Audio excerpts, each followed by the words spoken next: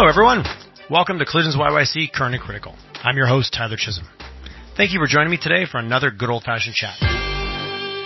Today's show is brought to you in partnership with SAIT Corporate Training. A huge thank you to Craig Hess and his team for their ongoing support of the Collisions YYC podcast.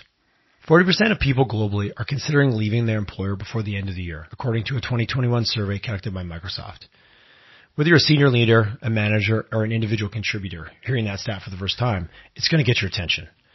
For me, aside from freaking me out a little bit, the first question I had to ask myself is why? Well, let's be honest. It's been 18 months of the pandemic, and many of us are left unfulfilled and looking for change. It's maybe tied to lack of perceived advancement in your careers over the past year, or by organizations being in survival mode versus growth mode, or simply being, quote-unquote, locked in our houses for the last 18 months. We're looking for something different, and more importantly, we're looking for change. No matter what the reason, I think we're about to turn the corner to what is going to be the greatest economic opportunity of the past century. Are we ready? Since its founding in our province over 100 years ago, SAIT has been at the leading edge of what our citizens and companies need to be competitive locally and on the global stage. To find out more what they can do for you as an individual or as an organization, check them out at sait.ca/corporate training. Or better yet, open up your email and contact Craig Hess directly. Craig.Hess, Hess, at sait.ca. He'd love to chat with you and walk you through your needs and, more importantly, how they can help. Hello and a warm Collisions YYC welcome to Mr. Rick Makos. How are you doing, Rick?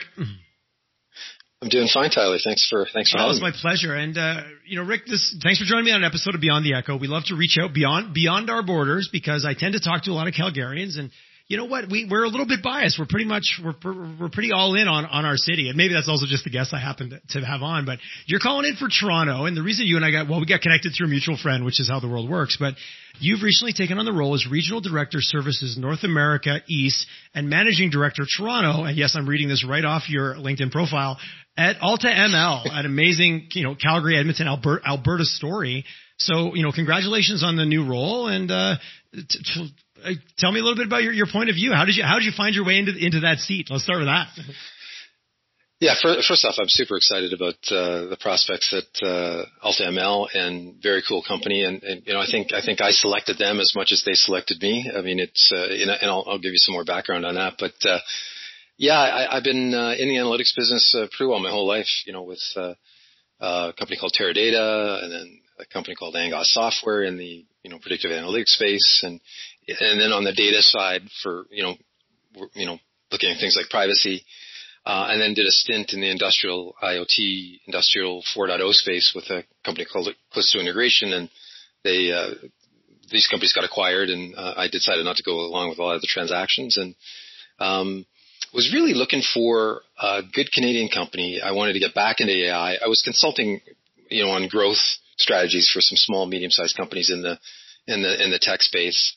And was really looking to get into AI as and machine learning in a big way, but wanted to pick the right company. I wanted to be Canadian based. I wanted to have the right kind of ethics. I believe in responsible AI. I believe in privacy. I think those are all good businesses. And then wanted to pick the right culture. And as I engaged in the, recruitment process at Alta ML, all those things came, aligned for me. And what Corey and Nicole have built is, not only a great culture, but a great company and a great model. So, those things really attracted me to Alta ML. Yeah. So when you were out on the hunt, kind of looking for it, I heard loud and clear Canadian company was one of the key criteria. And, Alta ML has a great story in Calgary, and I think it's relatively well known, or certainly for the people that are in that sector. They've done a great job, and they've got a lot of publicity. When you look across the Canadian landscape, is there other companies doing what they're doing in the way they're doing it? It feels pretty unique, but I haven't personally been exposed to a lot of other options. So what did you find out there, specifically in the Canadian landscape? Yeah, it's interesting. They were either software companies that were looking to invest in AI in a very specific call it a vertical, or sometimes a sub-vertical of an industry. For example, merchandising in retail, for example, which I think is obviously a good opportunity, but they were, super focused on that. And they were just focused on that software. What I like about, the Alta ML model, they're not only working with clients to solve problems and applied AI, but also looking for opportunities to commercialize some of that IP either in partnership with the customer. So the idea of this applied AI studio, is a really, really cool concept, because that really, and then they incubate it and then, spin it off either in partnership or themselves. In the case of, a couple things, I think they've got, Sylvester.ai. They have, Jessup, which is this legal, AI enabled search product for the legal industry. So that intrigued me, because I like to work with companies that want to scale. Okay. So the fact that they have this incubation kind of aspect is something I think quite unique. So everybody else is either all in on services or all in on a very specific product. So I think the model is quite unique. And then the fact that there's potential to build up fairly significant community, not only with the people that we touch, but also in the software they're going to create and the services is just a unique opportunity, in my opinion. So I don't think my opinion, there's not a company like it right now. Interesting. That's often the two business models of picking something and really niching it and specializing versus specializing or being the company that's the thought leader on kind of the AI and ML and all the things, but then going in and applying it into different sectors. The cross-learning, the networking, like you said, it feels a bit like it's a bigger nut to crack, but when you do the exponential growth and the potentially to scale that and take what you learn in one area and apply it to other, and the learnings I'm assuming are transferable, but it's no small undertaking.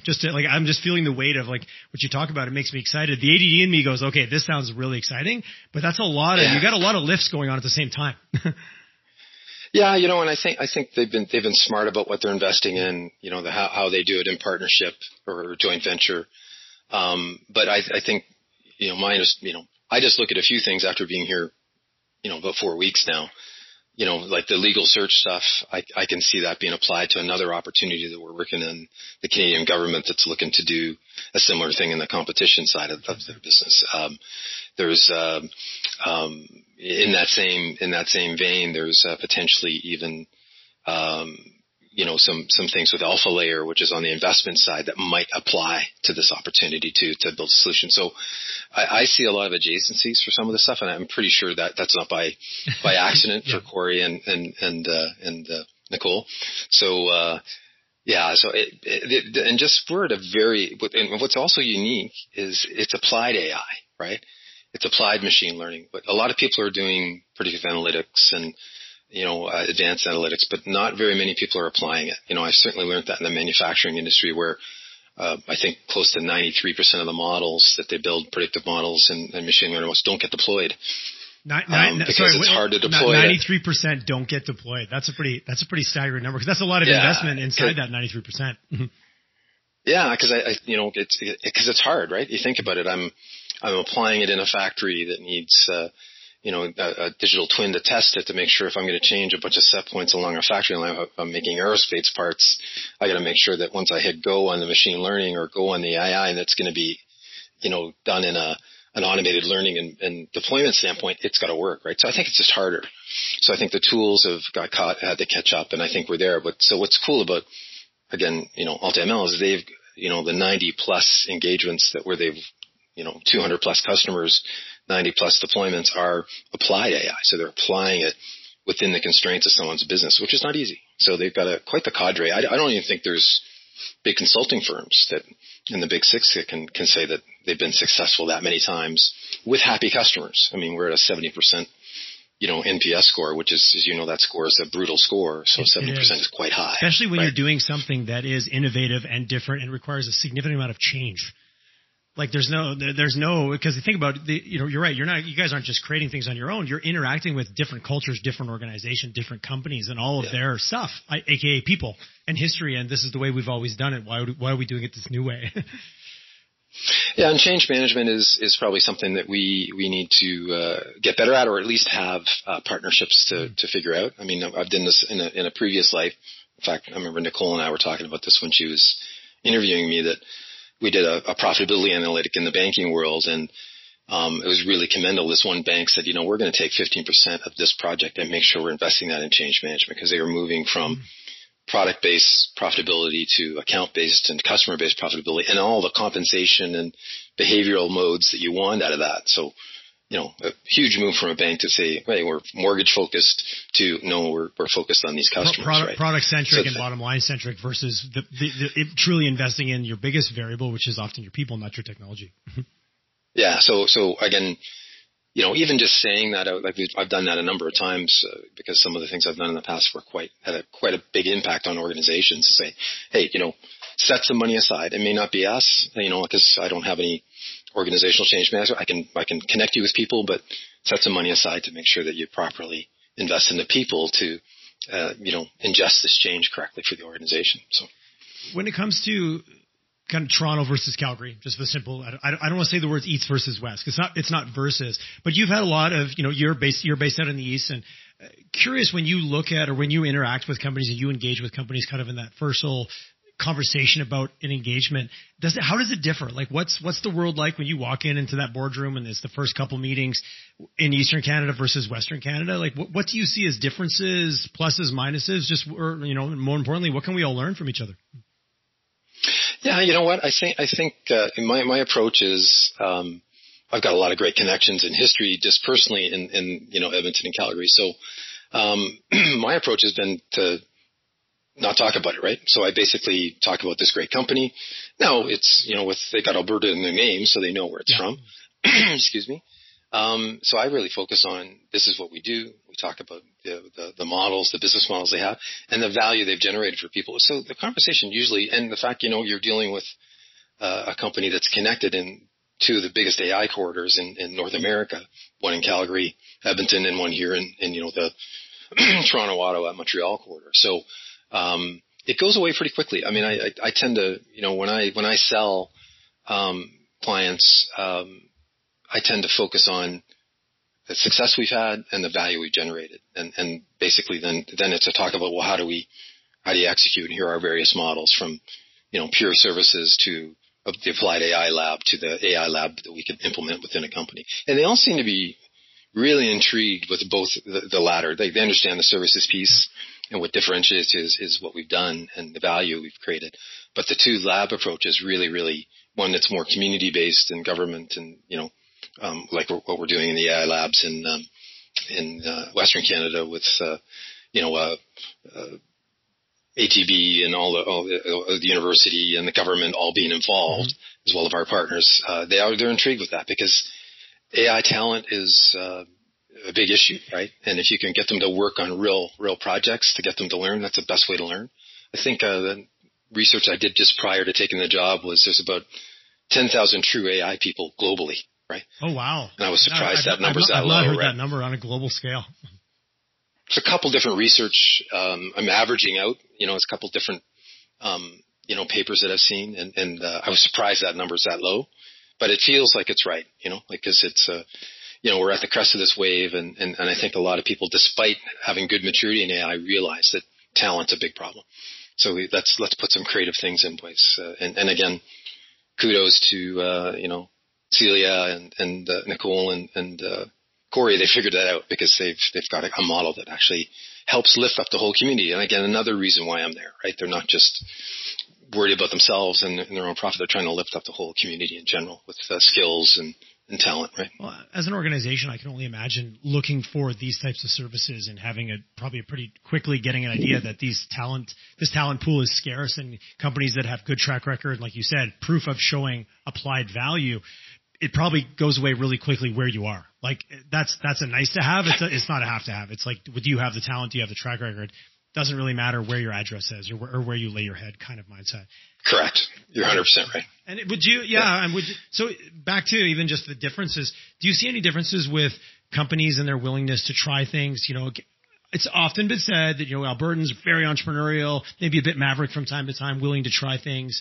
Where sometimes back east things are a little bit slower, or there's a few more layers to wade through and those types of things. Have you noticed anything different in that way? Because as Albertans, we like to pride ourselves as being pretty, like, I'll just be blunt, get her done kind of culture. But I spent a lot of time back east, and I knew a lot of people that got shit done there too.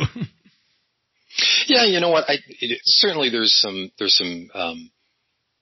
speed to value that's, I think, a little quicker in the West. And because we have some, large major accounts here, whether it's major retailers, major financial institutions, from banks to insurance companies to, some fairly large government entities such as Ontario and the federal, they have policies and procurement procedures that you just got to go through, right? I never, so let's say they're a little slower. I'm just going to use little right now. Again, I've used techniques to get shared expectations on understanding that procurement process, understanding how they make decisions, and getting shared expectations on dates and actions. So, my team and I have always really compressed as much as you can, right? Those things. So I've never really, I wouldn't say that I'd just say they're a little slower because they have these very chunky procurement cycles because they're just bigger. But from an innovation standpoint, I'd say it's pretty well equal. I mean, there's big institutions. I had, one of the biggest banks here in Canada, and the biggest globally as a customer for about 10 years. And the people I dealt with, me and my executive sponsor agreed, hey, you and I are going to agree on 3 innovative shifts each. You do 3 for me, I'll do 3 for you, and we'll push each other, right? And I thought, and we built that right into our plans, right? And then I lifted and shifted that to all my teams to say, hey, go have this conversation and get into this innovation dialogue. So I would say there was always really high interest to say, hey, you push me to change and I'll change to help you innovate, and you do this and I'll do the same for you. So those conversations always went well. So I just think it's more of a perception. And the problem is they're always working with bigger dollars, so it just takes longer to go through those procurement cycles, right? So, talking down that vein a little bit, when you think about AI and ML, is there a barrier for smaller to mid-sized companies just because they're smaller, maybe don't have the resources? I've heard people say both, that actually no, sometimes smaller companies have a better handle on their data and have more, and a smaller and larger being kind of perspectives. But when you see opportunities and with what you guys are doing and the kind of companies you're talking to, is there any type of a size, or is there real, like what an enterprise is how they're going to approach applied AI and machine learning versus an SMB? Does it change a lot, or kind of what does that landscape look like going forward? It's interesting. We had, I certainly had customers like the Loblaws of the world and Hudson's Bay and interesting enough in that, the one that moved the fast was Giant Tiger, right? So, completely different size retailer. And they did some innovative stuff. So, and they had a pretty good handle on what their data was and what their challenges were. When you get into some of these bigger companies, I think some of the organizational issues of silos have just bloated even further, right? It's sometimes easier, and some of these small companies have a good high, and they can, jump the curb and create some value and get ahead of some of these big guys very quickly. But once you actually get some of these big ships moving, like a Royal Bank or a CIBC or a TD, they start to see the value in reuse, because reuse has a reuse of data. For example, if I can reuse it from marketing to risk to fraud, all of a sudden that's the gift that keeps on giving. Once they get on that train, let me see, I can spend $100,000 on a new piece of analytics, and you already have the data, and I just got to get 20% more of the data for another $200,000. I'm probably being dramatic on these numbers for the audience. Or am I going to spend $2.5 million on a brand new system? Reuse is the way to go. So once they get on that train, they really get it. And then I would say, as they accelerate to the back end of those things, they're probably a little faster than some of the smaller people. Once you get that big ship pointed in the right direction, get it spooled up, if you will.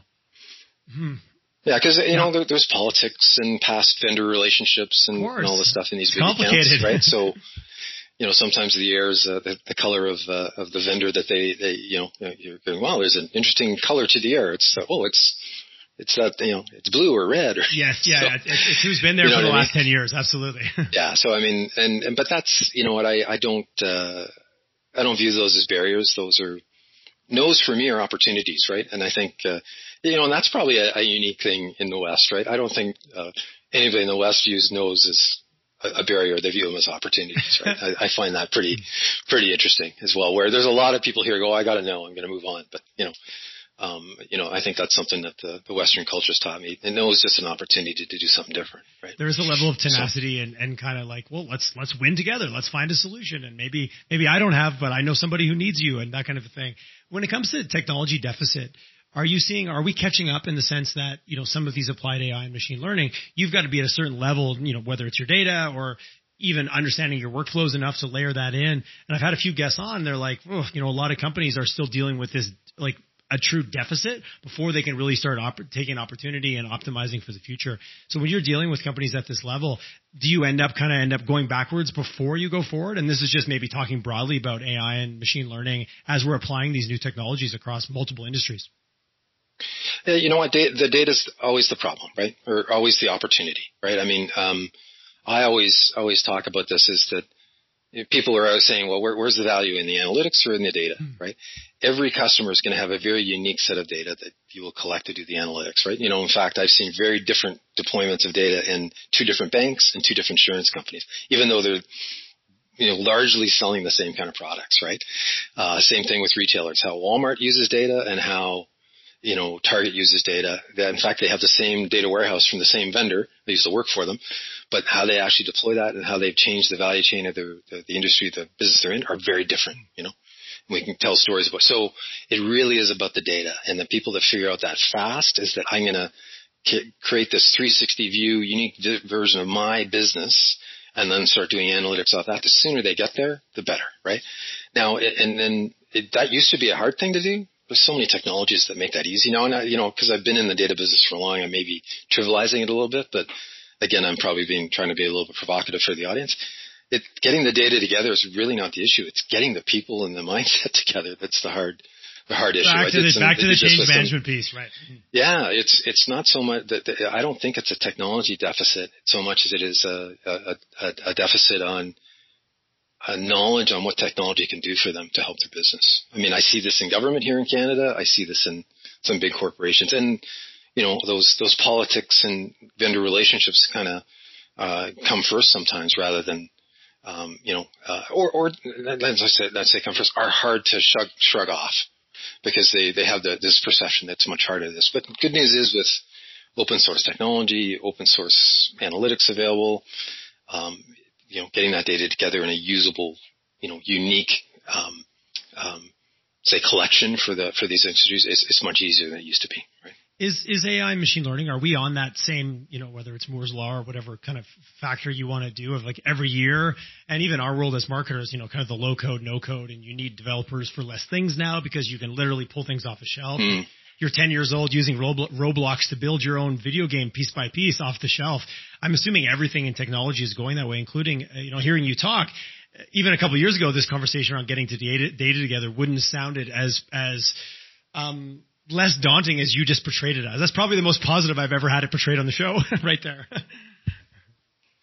Well, it's interesting. I think it is going to accelerate. I think you're going to see more open source analytics available for people.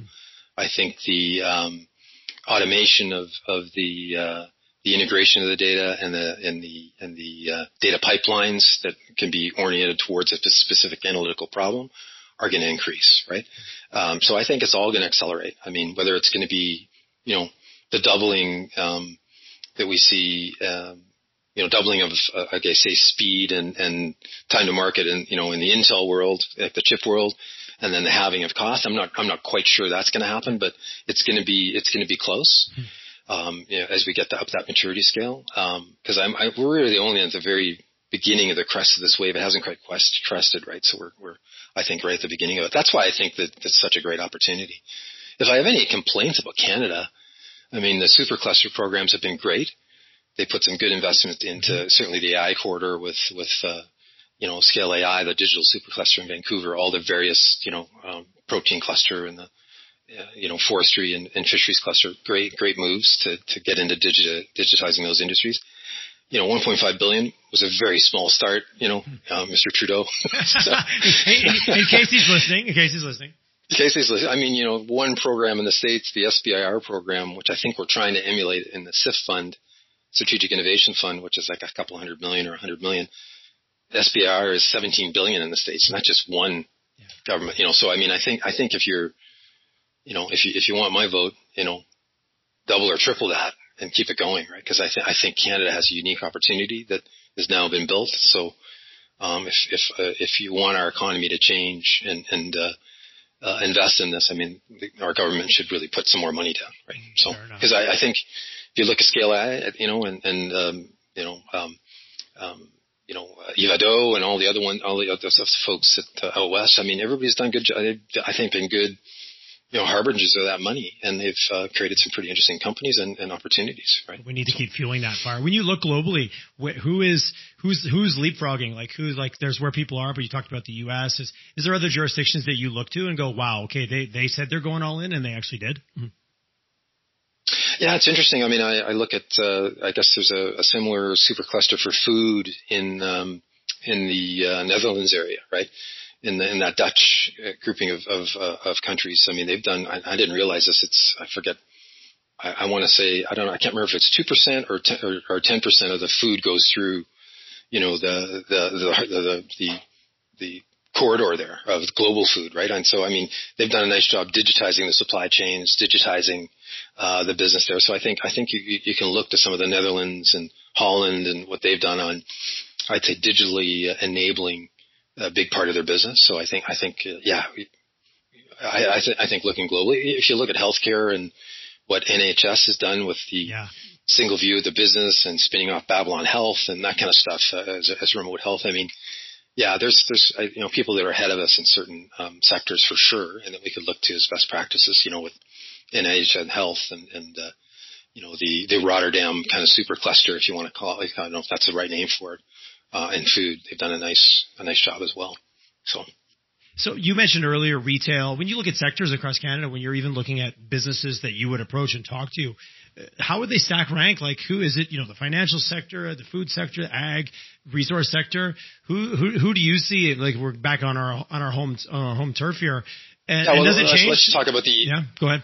Yeah, it changes east to west. Okay, but I'll talk about east. So certainly here our focus is, looking at the major banks, major retailers, telecommunications, manufacturing. Those kind of are the top four. We have health as kind of a tied for fourth right now because we've got a number of opportunities in the federal government working on some, locally here in Ontario. So those would be the top five in order, if you want to call it that. We're going to do the top 100 accounts and start there and really focus on what that looks like. And because we think focus is important, and my compatriots here are going to split up those industries. So we hopefully have one or two, and then we'll make sure we're very focused. Obviously, when you go west, it changes to resource, it changes to forestry, it changes to more agricultural in nature. I think agriculture has an opportunity here. We're going to be a little bit opportunistic, mainly because not because we don't think it's a good opportunity. It's resources, right? We're going to qualify it and make sure that we dedicate our very focused set of resources that we have in the company on the right opportunities that will generate business. As soon as you go into the States, it changes, right? So certainly the banks are still number one, but health is like number one, number two industry, very close, with very large for-profit, it's a completely health organizations. Completely different model there, right? Right. So and then you get into retail and telecommunications and manufacturing so there's same five, they're just in different order, right? When it comes to what the top 100 looks there. That makes sense. So that's our and then they'll have some east and west differences as well. So when you go west, there'll be more technology manufacturers, and as you come across Midwest, they're making food and parts for cars and that kind of stuff as you get over to the east. So again, all great opportunities. Manufacturing could come up to be, the number third industry depending on how it goes, but we're going to be very focused on those five industries in both territories, but it'll change a little bit in the U.S. Right. That's all. And that's fine. So we got some great healthcare stories. So okay.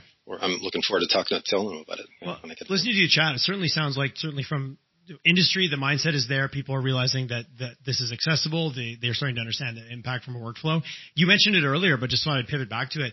Is the limiting factor, what is the limiting factor? Is it talent? I'm drawing my own conclusion here. Like, is that going to be 10,000 globally? When you talk about it, that seems like that would disappear like in a blink of an eye in terms of being engaged on projects. I think that's part of it, right? I think you got to find a way to scale your talent and capability while you're actually doing valuable work, right, for the business, right? That's why these AI labs and the applied AI labs that AltaML I think are quite unique, because you get these cohorts of potentially students, business partners and government partners and university partners all putting in, cohorts that actually are all going to learn working on real world problems, skin in the game. Yeah, and everybody gets lifted up from a rising tide of better educated talent, right? Or you could do that within a firm, within an organization where you do the same thing, except you're getting your own internal people, our people, and perhaps some students that you're bringing into the game that are new graduates that all learn. But you're working on building up your talent while you're doing real work and real applied AI. Again, quite unique, right?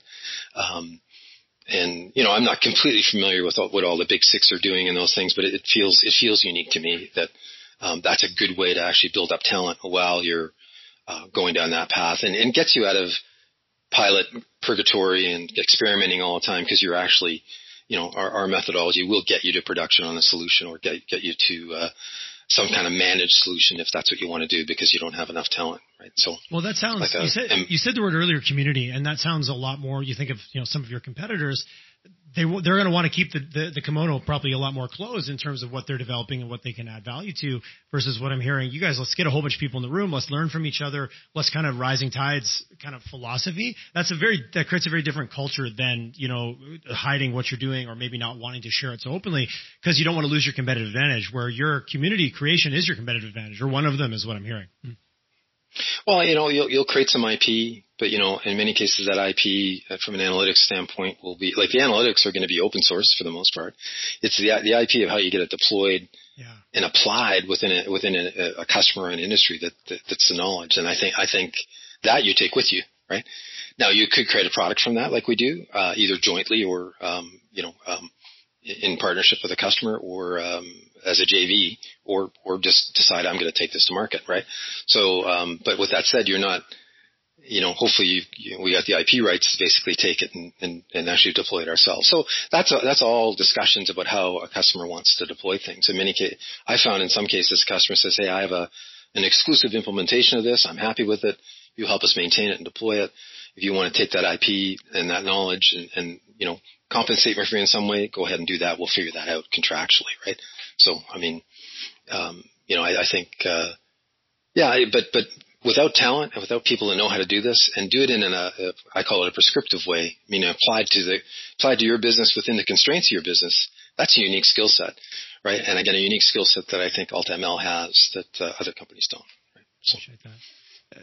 Rick, I enjoy your perspective, and you're clearly a guy that looks up, looks close, looks far, looks near, tries to look around the corner, which I appreciate. You opened up with two comments that I wanted to maybe finish on, or just kind of talk about: responsible AI and privacy. I've attended a lot of workshops and talking about AI and talking about some of the concerns around the biases that are baked in, and some of the things that when I hear responsible AI, when I think about even diversity and inclusion and some of those things that are obviously top of mind for all companies these days. And AI I've heard a lot of, is very problematic in those areas, privacy being another one. So maybe curious, just even philosophically or professionally, personally, your views around those and where you see, the industry headed, and how we make sure that we do not lose our way there. Mm-hmm. Yeah, I mean, and again, I was looking for a company that was already starting to think about those things, right? Because I think responsible AI, or I have a good friend that is a PhD, and he actually says the A in AI is for accountable intelligence, right? Mm-hmm. So shout out to Mohammed. He'll get that if he listens to this podcast. I'll give him credit for that. He's a very intelligent man. But he's right. I mean, we have to be accountable for how these are deployed. These models are deployed, so it doesn't actually have bias built into it. And you could get a data bias. You could get, hey, I'm not giving anybody loans in the Jane Finch corridor because I don't even pull that data in, right? And meanwhile, I mean, so perceptions and past risk models may actually have bias built into them. So I think it's hugely important for us to make sure that we remove all that bias, from these models, to make sure that everybody is looked at in an equitable way, right? In a diverse way. So I think it's good business. I also think privacy is good business, right? I think, you need to respect these global models. I think Canada has a long way to go. I mean, we've got 11 different privacy. I don't think we have 11 provinces and territories, but we seem to have 11 different privacy, protocols where, even the EU with GDPR can get together and come up with one protocol. So I think we really need to sort that out here as a country, but it's hugely important, right? It's good business, right? Respecting people's data. You look at what Estonia has done and how they've actually, secured their data, given access to the citizens to control the data. For example, if a pharmaceutical company wants to include you in a cohort, they have to get approval from you as a citizen to use the data. So that doesn't exist here. So I think these are important capabilities that need to be will facilitate the growth of this industry. If we don't sort it out, it won't grow. There'll be too many barriers. There'll be too many. There's a complete lack of trust to actually do that, right? So I think it does give a chance for some trusted intermediaries to do some different things. I don't know if that's going to be a bank or if it's going to be a government. Somebody needs to step in to say, we're going to set this up. We're going to promote responsible AI and privacy and enable control of that privacy for the people that own the data, like the consumer or the citizen. So I think there's still some strides to go there, but I think what I like about AltaML, they believe that it's good business, and we're not unique. I think there's a lot of companies that believe it's good business, and our company does too. But it just takes one guy running for president and Cambridge Analytica, and you get some people that decide to push the envelope, and all of a sudden it undermines the trust. You get a few Netflix specials, and we all become armchair experts on how our privacy is being exploited. And yeah, absolutely. And then then the common belief around that shifts in a very negative direction. I think GDPR is such a great example. If that group can get together and get aligned, then we don't have any excuses, in my opinion. That's a great example. Yeah. Well, I even think, despite Brexit, that, the UK is still involved in GDPR, if I'm not mistaken, right? I believe that's the case as well, yeah. The fact that they can still, believe that's important, I think is a testament of the leaders of those countries. So, yeah, I'm very hopeful that all the right things are in play for this, that there's a lot of companies, a lot of, organizations, I think people are now realize there's bias built into these things. There's bias in behavior. I'm sure I've been, I've not been on the receiving end of some bias, and some people of color that are friends of mine have, and I just don't realize it, right? So, I think the conversations going on right now and the efforts are all good conversations. So, and I think it's going to make us better as a society and better as a business. So I'm excited for the future in a positive way. Yeah. And hope that, there's always darkness, right? I forget the song, what the song is. You kick at the darkness until you see some daylight. So I think we just got to keep on kicking to. I don't know that line, but I like it. I forget the song, but I know it's a song. I'm terrible at it. I like these songs, but I can never name them. So, Well, we won't. So I'll never be on Beat Shazam because I'm terrible at the names. But I like the music. Well, I think. Go ahead. Yeah, I think there's just, in my mind, with ethical people like, Corey and Nicole building up these companies that say that, hey, this is important. And again, one of the big reasons I came here too.